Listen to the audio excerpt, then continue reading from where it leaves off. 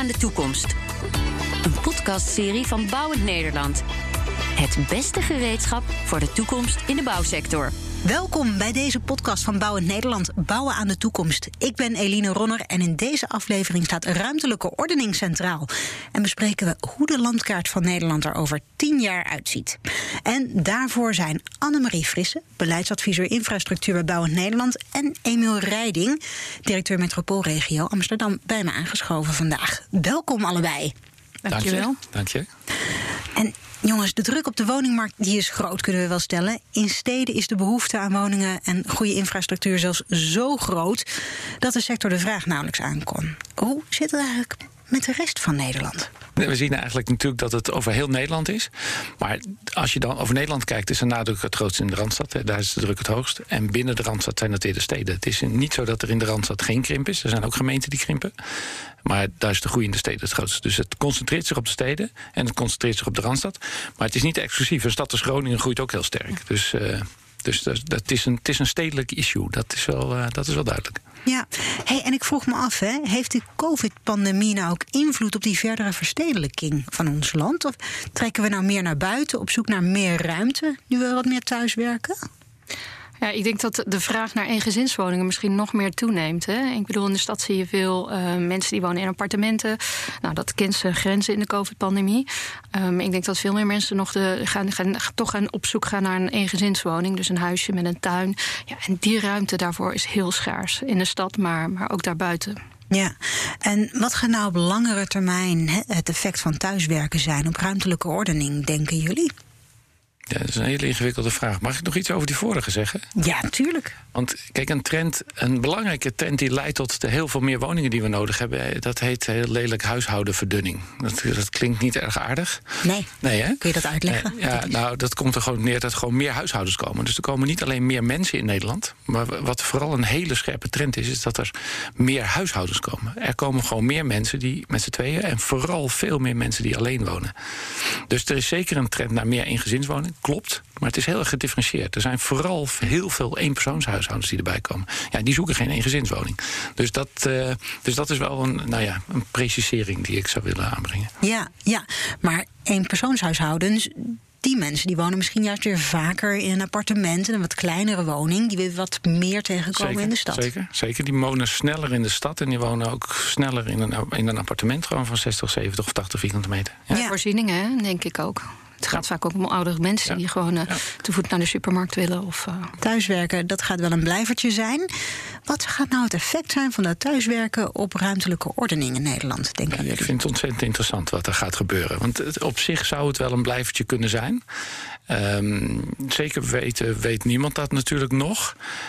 Want we hebben wel met meer dingen gedacht. Ook toen het internet opkwam van dat gaat allerlei structurele effecten hebben, op dat we allemaal veel meer op afstand gaan doen. Maar het reizen is juist toegenomen door het internet. Dus het kan ook een soort. Dus ook dit kan een effect hebben van thuiswerken gaat toenemen. Maar dan gaan mensen ander reispatroon aannemen, waardoor de mobiliteit uiteindelijk helemaal niet afneemt. Dus het is echt onzeker wat het effect is. Dus we moeten ons niet op sommige vlakken rijk gaan rekenen. Maar dat er een effect zal zijn, en je ziet een aantal hele grote bedrijven daar keuzes in maken. Ik zag toevallig vanochtend nog een berichtje van de Vlaamse overheid en bij ons vandaan.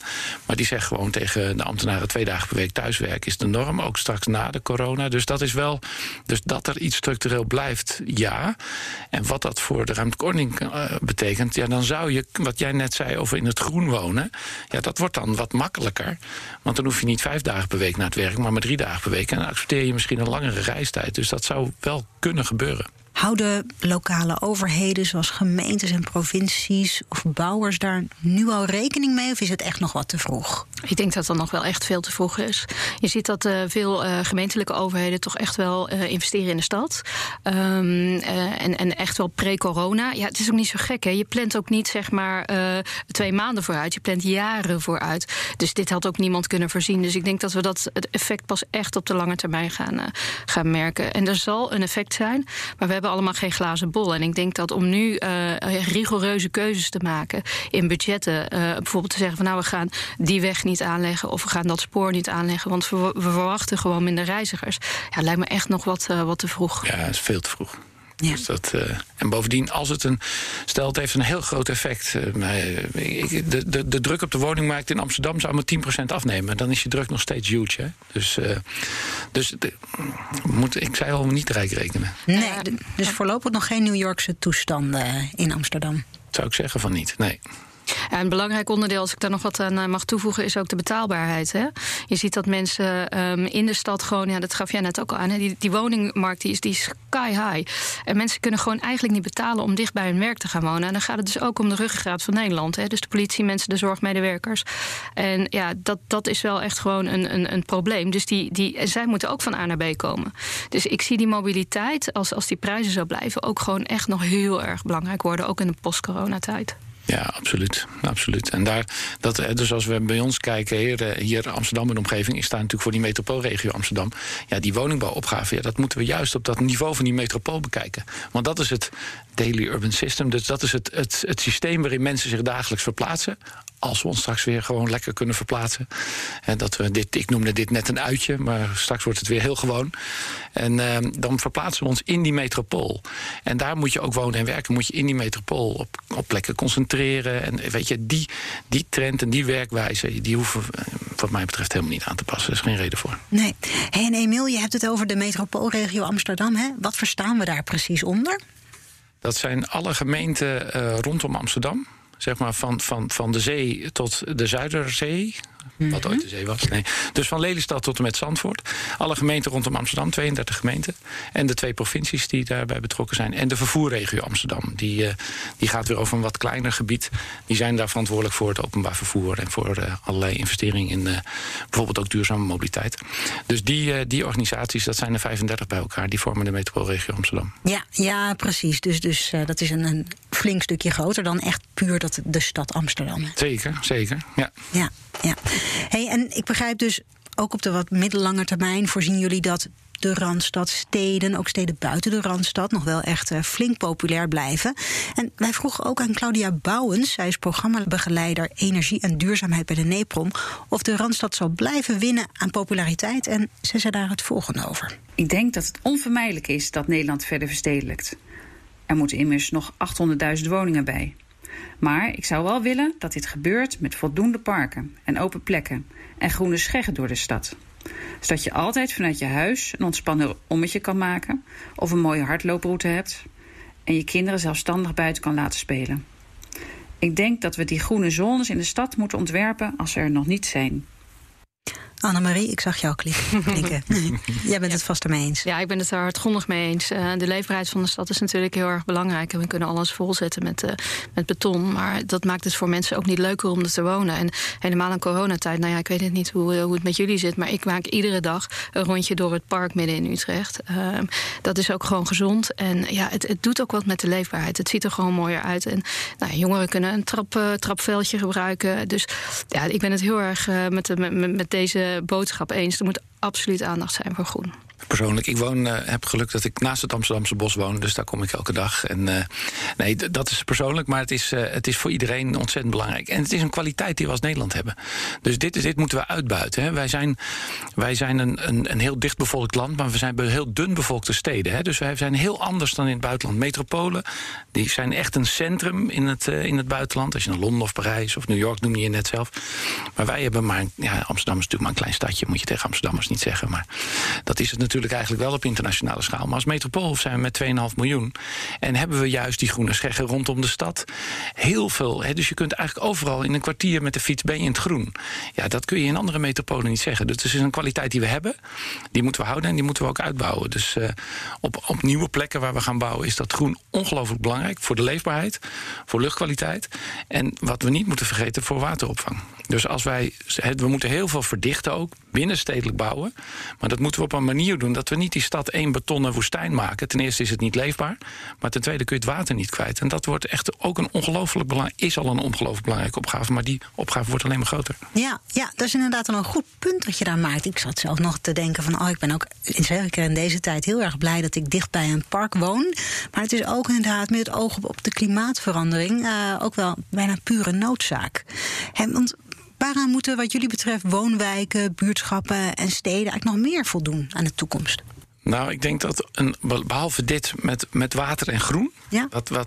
En dat doen we lang nog niet altijd goed, hoor. Dus ook wijken die net zijn opgeleverd... als ik er nog wel eens eentje zie... ik zal geen voorbeelden noemen, want dat is een beetje lelijk... maar dan denk ik, we zijn er nog lang niet altijd goed in. Dus water en groen, ongelooflijk belangrijk.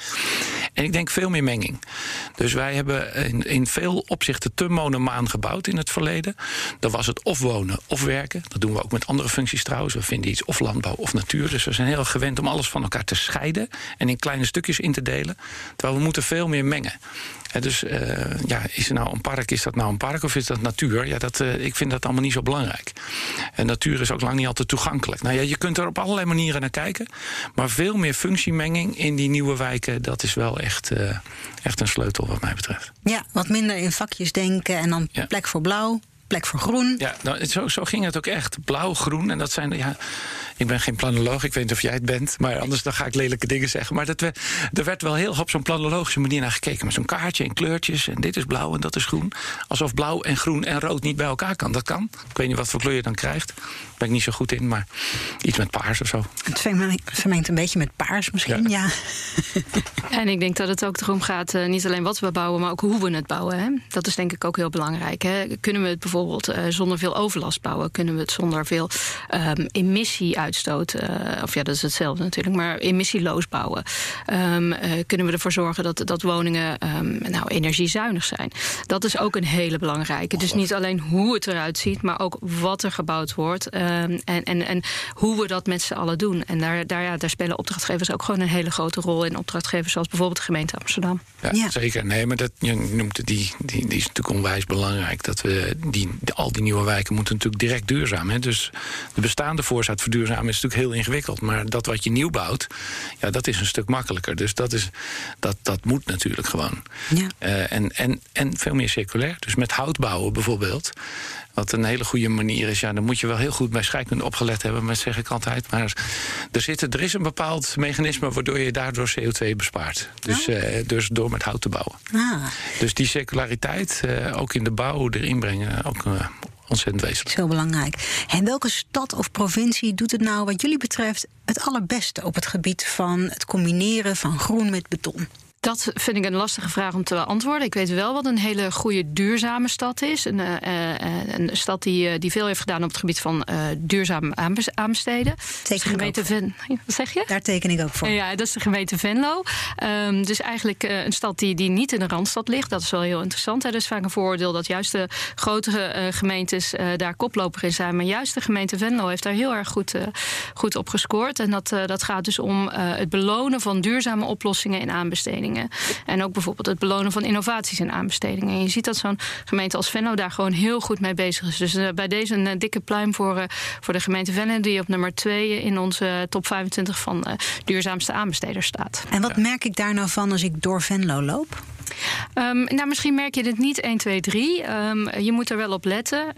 Ik denk wel wat je kan zien is dat bijvoorbeeld heel anders wordt gekeken naar het gebruik van machines.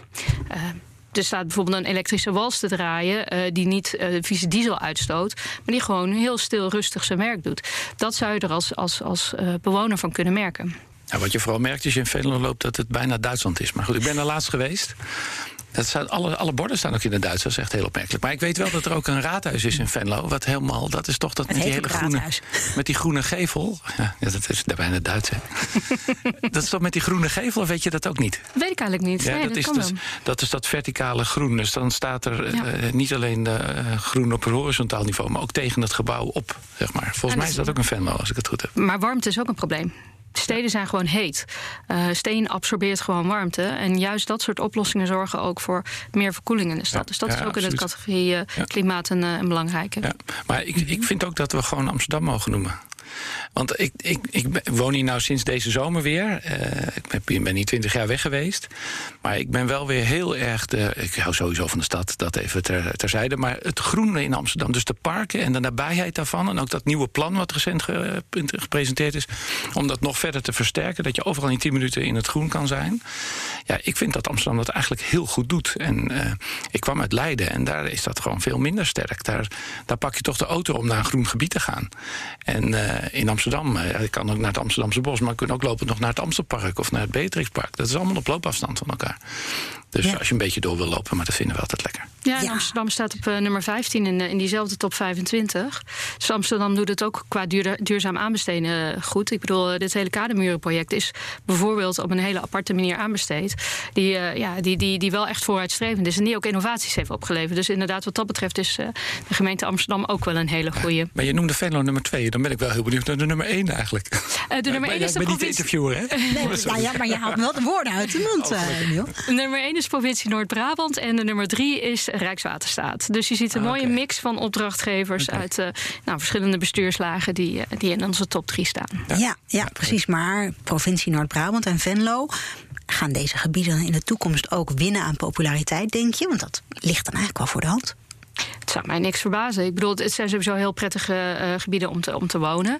Geldt ook bijvoorbeeld voor het noorden van het land. Een stad als Groningen is enorm populair. En als we blijven investeren in infrastructuur en zorgen dat zowel het OV als de weg gewoon goed op orde is, en dat we eigenlijk zonder veel tijdverlies van A naar B kunnen, dan zou het me niks verbazen dat in een klein land als Nederland ook gemeentes als Venlo in populariteit zullen stijgen. Voor zover ze dat niet al doen, hè? Ja, klopt. Ja. Nou ja, wat daar misschien ook nog wel een rol bij speelt is, want we kunnen natuurlijk allemaal prachtige wijken, steden en buurtschappen bouwen, maar als je er lastig kan komen, dan komen natuurlijk niet zoveel mensen daarop af. En wat is nou belangrijk wanneer je kijkt naar juist het organiseren van die infrastructuur in ons land? Om maar even letterlijk een bruggetje te maken. Nou, ik denk dat we echt een shift gaan maken en aan het maken zijn van meer openbaar vervoer. Dus gewoon, ik denk dat asfalt op heel veel plekken niet meer de oplossing is. Vaak in die verdichte steden, daar kunnen we meer asfalt helemaal niet kwijt. Dus daar zul je toch met collectieve systemen, dus iets met openbaar vervoer moeten doen.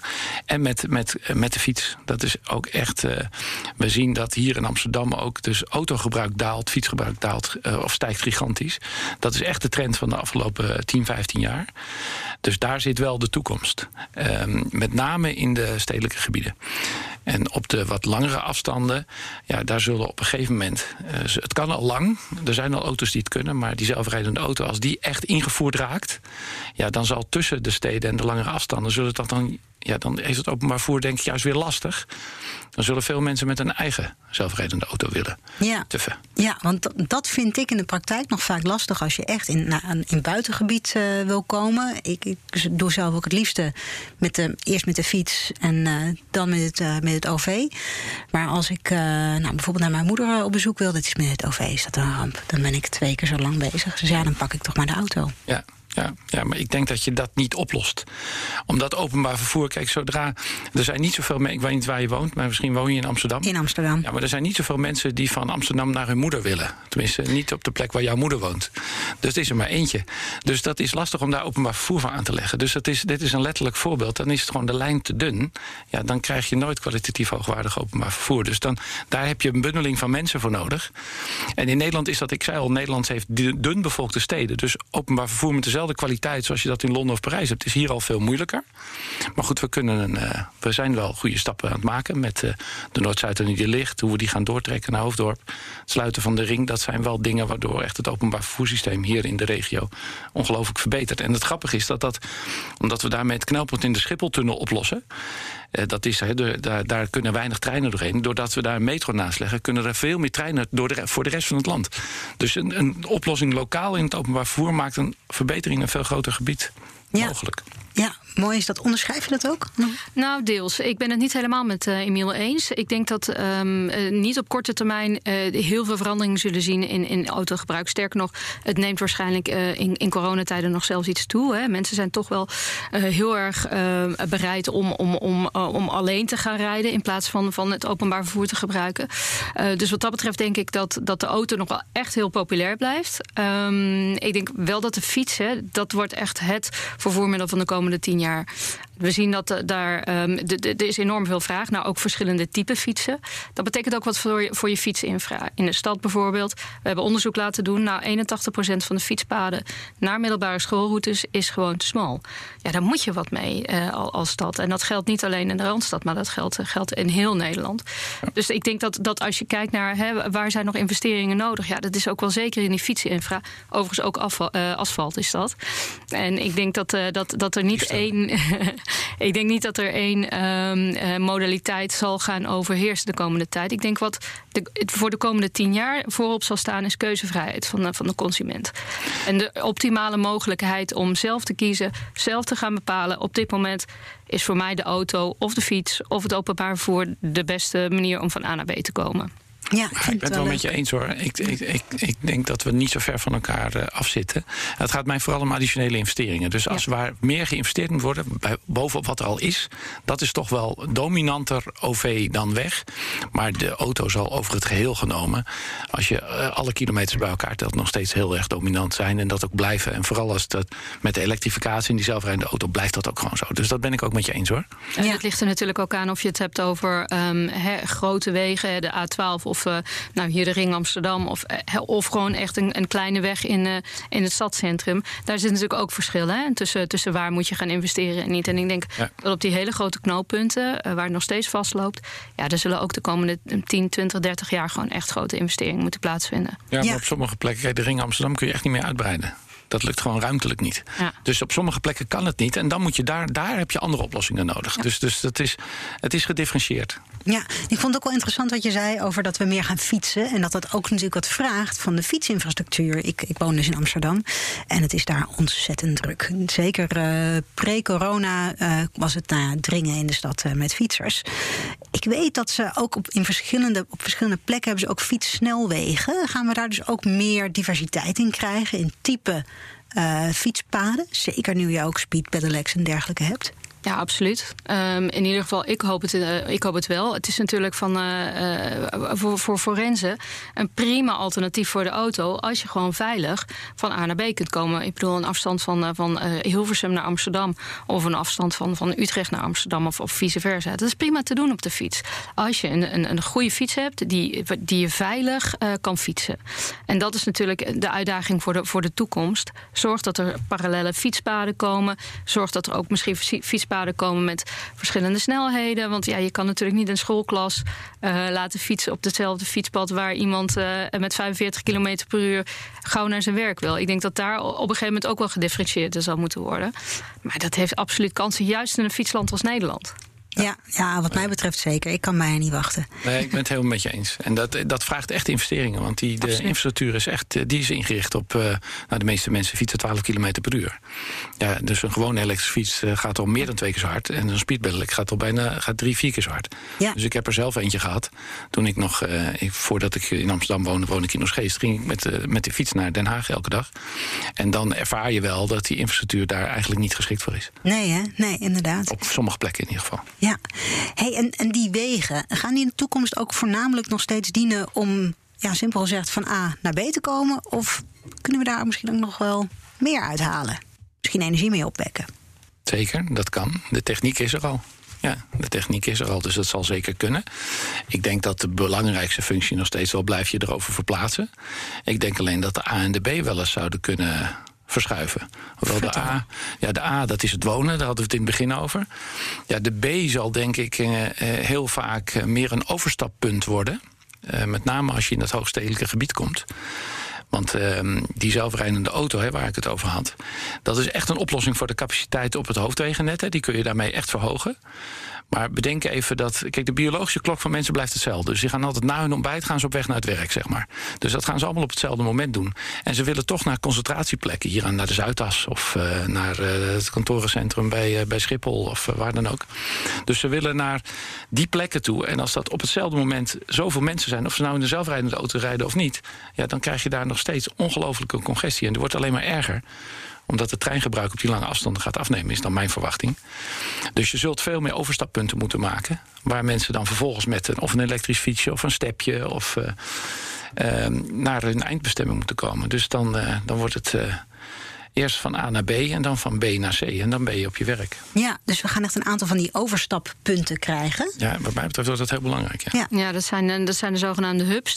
Dat herken ik wel. Om nog even terug te komen op jouw vraag over wat kun je nog meer met die weg. Ik denk dat er in de toekomst heel veel zal kunnen met de weg. Er kan ook al heel veel. Belangrijk is daarbij dat er ook om wordt gevraagd.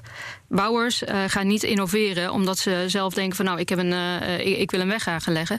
Er wordt aan hun gevraagd, willen jullie een weg voor ons aanleggen?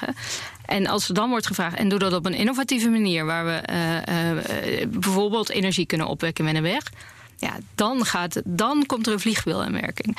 En dat is dus heel erg belangrijk, denk ik, om voor de toekomst, als je dat soort dingen wil en als je op een andere manier naar je infra wil kijken, moet je het gesprek tussen opdrachtgever en opdrachtnemer gaan voeren. Ja, en als buitenstaander heb ik dan wel het idee dat en die klant is vaak de overheid, dat die met name let op prijs. Klopt. En dat geeft natuurlijk altijd een remmende werking op innovaties. Hoe zou je dat in beweging kunnen krijgen dan? Ik denk dat sowieso het gesprek met elkaar voeren. Dus ga met elkaar in gesprek van wat kan er nou eigenlijk?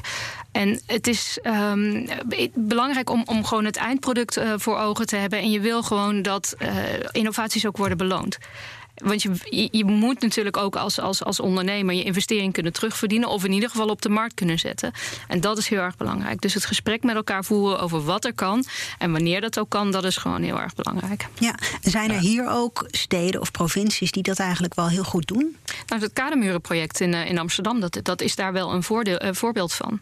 Daar is echt gekeken van, ja, wat is er nou nodig? En is er ook eerst in een proeftuin gekeken van, nou ja, hoe kunnen we dit met elkaar, dit varkentje gaan wassen? Ja. Dus dat gebeurt zeker.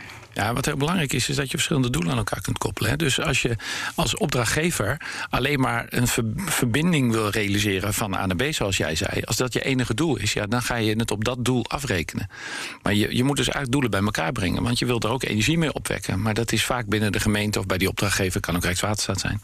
Is dat dan een andere club? Of een ander ministerie als het om Rijkswaterstaat gaat? Dus je hebt eigenlijk doelen aan elkaar te koppelen. En dat is echt een oproep aan opdrachtgevers. Dat kunnen die opdrachtnemers niet doen. Dus die zullen dat zullen we echt als overheden moeten doen. Ja, herkenbaar. Ja. En zijn er ook nog tips of trucs die we dan mee kunnen geven, juist aan de overheid, die opdrachtgever, om toch wat meer doelen aan elkaar te koppelen? Want misschien dat ook helemaal onbekend is welke doelen wellicht aan elkaar te koppelen zijn. Ja, dat is zo. Het vraagt natuurlijk ook een vorm van samenwerken tussen zowel bestuurders als ambtenaren, en wat we nog niet altijd gewend zijn. Ik denk wel dat de trend de goede is. Hè? Dus we zijn wel op weg om steeds meer over. Dat ziet niemand, het is een podcast, hè, maar hier zitten toch ook een soort schuttingjes tussen vanwege corona. Alleen kun je hier doorheen kijken, maar vaak kun je in werkelijkheid niet door die schutting heen kijken. Dus dan vraag je van mensen, kijk over de schutting heen. En dat gebeurt wel steeds meer. Dus de trend is goed, maar we zijn er nog niet. Nee. Ja, en ga met elkaar in gesprek. Dat blijf ik herhalen, maar dat is gewoon echt heel erg belangrijk. Als overheden allemaal hetzelfde uitvragen, dus bijvoorbeeld allemaal diezelfde elektrische wals, allemaal diezelfde elektrische graafmachine, dan weten bedrijven van oké, ik weet waar ik op moet investeren. Je ziet nu dat gemeentes duurzaamheidsambities hebben en denken van nou, ik wil een weg zero-emissie laten aanleggen. Ja, daar zitten ook gewoon op dit moment nog restricties aan. Het kan niet allemaal emissieloos. Dus als je dat vraagt, ja, dan komen er misschien wel 0 inschrijvingen. Terwijl als je aan de voorkant gewoon met elkaar om de tafel gaat en zegt van nou, wat is nou realistisch en wat kunnen we doen? Ja, dan kom je een stapje verder. En beloon het ook. Zeg als gemeente van nou, poten bij de vis. Dit komt misschien, het valt allemaal ietsje duurder uit, maar we kunnen het verantwoorden, want we werken aan een toekomstbestendige, duurzame weg of spoorverbinding of wat dan ook. Maar goed, het is wel aardig dat jij zegt dat Amsterdam op nummer 15 staat. Kijk, de grote die moeten gewoon hoog staan op dat lijstje. Hè? Want als je het duurzaam uitvraagt, ja, dan is het voor bedrijven overlonend om die apparatuur en die machines ook te hebben. En dan wordt het vanzelf ook goedkoper. Dus Amsterdam moet eigenlijk als ambitie hebben om hoger te komen op dat lijstje. En dat Rijkswaterstaat dan derde staat is wel heel goed. Dan is het natuurlijk de grootste opdrachtgever. Ja. Dus dat is al heel goed. Maar Amsterdam zou eigenlijk als ambitie best kunnen formuleren van wij willen ook bij die top 3 horen. Ja, kijk je in elkaars keuken misschien, hè? En werk ook meer samen als overheden. Rijkswaterstaat heeft ontzettend veel ervaring. Ik denk dat daar een hele mooie samenwerking kan ontstaan. Ja, kan ik me ook voorstellen. Ja, ik ook. Hey Annemarie, als je nou eens door je oogharen kijkt, hè, hoe denk je dat het Nederlandse mobiliteitsnetwerk er dan over zo'n 10 jaar uit zou zien? Ja, dat is een hele leuke vraag. Want ja, je zou zeggen, nou, we hebben vliegende auto's en zelfrijdende auto's. Maar ik denk heel eerlijk gezegd, nog best wel lijkend op nu. Ik denk wel dat er een ontwikkeling zal zijn op bijvoorbeeld het gebied van mobility as a service. Hè. Dat we veel meer gaan kijken van hoe kan ik nou het beste van A naar B komen, met welk vervoermiddel en wat past het beste bij mijn reis. Dus in die zin zal misschien de deelauto ook een opmars maken. De deelfiets of de deelscooter. Maar ook gewoon mensen die normaal gesproken misschien niet het OV gebruiken. Door een handige app te kunnen kijken van nou, ik bespaar gewoon 3 kwartier op mijn reis. Ik pak toch het OV in plaats van de auto. Ik denk dat dat soort dingen over 10 jaar jaar gemeengoed zullen zijn. Ja, dat vind ik wel een mooi toekomstbeeld, hoor. Nou, wat is nou het belangrijkste obstakel om dat te bereiken? Dat in de weg staat? Ja, misschien politieke onzekerheid. We weten gewoon ook niet, er zijn verkiezingen in maart. We weten eigenlijk niet waar het heen gaat, welke keuzes een volgend kabinet gaat maken. Ik noem maar een probleem, het stikstofprobleem. We zitten nog steeds in een stikstofcrisis. We vergeten het bijna door de coronacrisis, maar die is nog niet voorbij. Nee. Ik denk dat het heel belangrijk wordt dat een volgend kabinet de infrastructuur heel erg hoog op de agenda zet. Ook niet denkt van waar valt nog wat te halen? Er zitten nog miljarden daar in een fonds, laten we daar eens gaan kijken. Nee, er moet echt boter bij de vis. En men moet echt gewoon realiseren dat willen we met z'n allen mobiel blijven. En niet alleen om van A naar B te komen, maar ook omdat je ontwikkelt jezelf als mens ook als je van A naar B kan komen. Als jij niet op je werk kan komen en je moet ontslag nemen, dan heb je een probleem. Dus ik denk dat politieke onzekerheid een factor is die, als die wordt weggenomen, dan ziet het er een heel stuk rooskleuriger uit over 10 jaar. Ik ben het heel erg met je eens. Kijk, het is een andere crisis dan de vorige crisis. Hè. Er is wel geld en infrastructuur moet echt hoger op de agenda. Hè. Je ziet nu woningbouw staat heel hoog op de Haagse agenda. Maar we kunnen die woningen in deze regio moeten 250.000 woningen bouwen voor 2040. Nou, dan moet je ongeveer in Amsterdam staan nu 450.000 woningen. Dus dan weet je een beetje orde grootte. Dat zijn er dus ongelooflijk veel. Dat doet dus ook heel veel met je mobiliteitssysteem. Ja, en als we daar niet in kunnen investeren, dan kunnen we die woningen ook niet realiseren. Dus de term boter bij de vis spreekt mij zeer aan. Ja, je noemde het al, die woningmarkt. Emiel, ik ga nou jou vragen. Kijk jij eens door je oogharen heen en hoe ziet de Nederlandse woningmarkt er dan over 10 jaar uit, denk je? Nou, dat wordt niet. Dus er zijn mensen, ook hier in Amsterdam zijn er mensen die zeggen van je moet Amsterdam als metropool laten groeien naar een stad van 2 miljoen inwoners. Hè? Dus de stad Amsterdam. Nou ja, dan moet je de grenzen van de stad Amsterdam anders trekken, want anders lukt dat nooit. Dus dat is helemaal niet realistisch. Dus ik denk dat het patroon zoals wij dat kennen, wat dat betreft, er is een bepaalde padafhankelijkheid, om het lelijk te zeggen. Dat zeg je ook. Hè? Dus het mobiliteitssysteem ziet er over 10 jaar niet compleet anders uit dan nu. Dat is voor de woningmarkt ook zo. Wij zijn polycentrisch ontwikkeld, dus met meerdere centra. We vormen op die manier een metropool. Dus we hebben voldoende massa, maar we zijn meer verspreid liggend, met dus ook meer groen, dat is het grote voordeel, dan in andere landen. Nou, dat patroon zal er blijven, waarbij er meer verdichting rondom knooppunten gaat komen. Daar zijn we ook mee bezig met een project wat we bereikbare steden noemen. Dus ook op andere plekken binnen de MRA. En dat is ook iets wat bijvoorbeeld ook in de zuidvleugel van de Randstad gebeurt, langs de Oude Lijn, een spoorlijn daar, waar nu een metro over gaat rijdt. Dus dan krijg je verstedelijking rondom die knooppunten, rondom die stations, waardoor je hele goede bereikbaarheid van die nieuwe locaties hebt. Dus dat zal wel toenemen. Daar zullen de dichtheden ook wel toenemen. En we zullen kleiner ook. Ja, we zullen ook op sommige plekken meer eengezinswoningen moeten bouwen, absoluut. Veel meer voor het middensegment, dat is echt een groot probleem. En we zullen veel meer moeten bouwen voor die kleinere huishoudens. Ja, en wat staat er hier nog in de weg? Ik voel hem al bijna aankomen. Nou, dat geld, wat ik al zei over infrastructuur, dat staat het in de weg. Dat is één ding, maar er is meer aan de hand. Hè. Je noemde stikstof. We hebben echt een aantal dingen nodig die het Rijk doet. En ik wil het niet afschuiven, ik zal zo meteen zeggen wat wij ook moeten doen. Maar stikstof moet echt een oplossing voorkomen. Dat is één. Er komen nieuwe regels aan rondom geluid. Dat zullen jullie hier ook wel druk over maken. Maken wij ons ook druk over. Dat doen we zelf. We zijn ons in onze eigen vinger aan het snijden als Nederland. Dus daar moeten we echt oppassen wat we doen.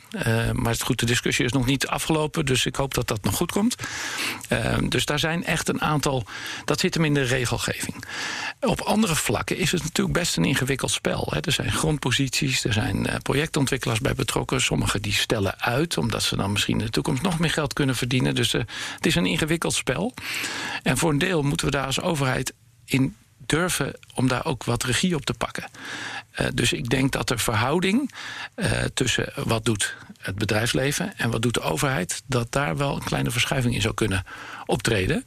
Waardoor we als overheden sterker, en er wordt wel gezegd, de Rijksoverheid moet dat doen, die moet de regie op die woningbouw pakken, die moet locaties aanwijzen. Dat denk ik persoonlijk niet, dat zij die locaties moeten aanwijzen. Dat moeten we gewoon regionaal doen. Maar we moeten wel als overheid daarin stevig kunnen opereren. En daarin sneller zijn en sneller doorpakken.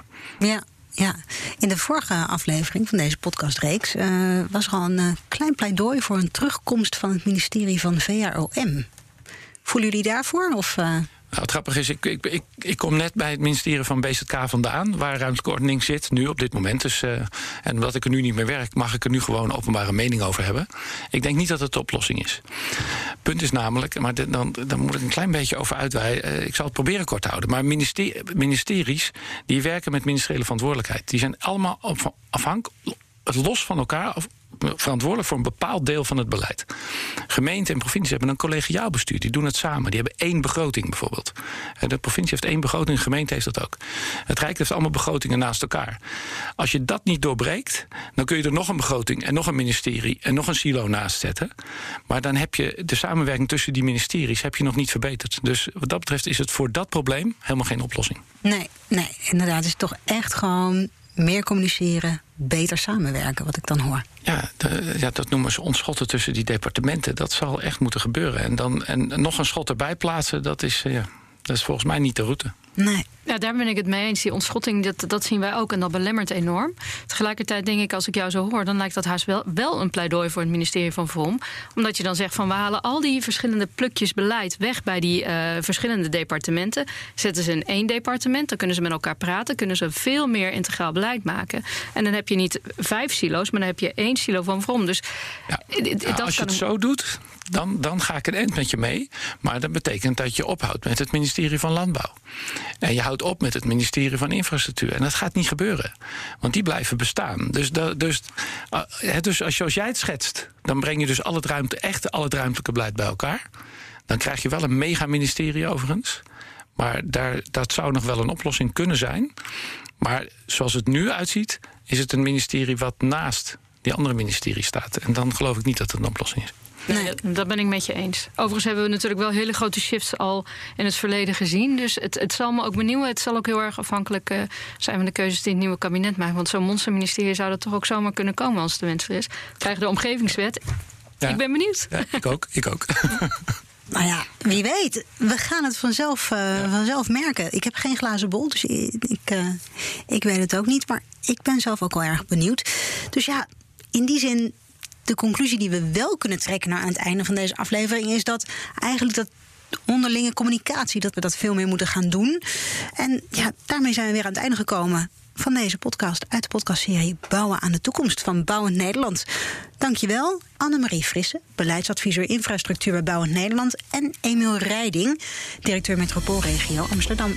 Meer over de ontwikkelingen in de bouwsector en andere afleveringen in deze podcastserie staan voor je klaar op bouwendnederland.nl/podcast.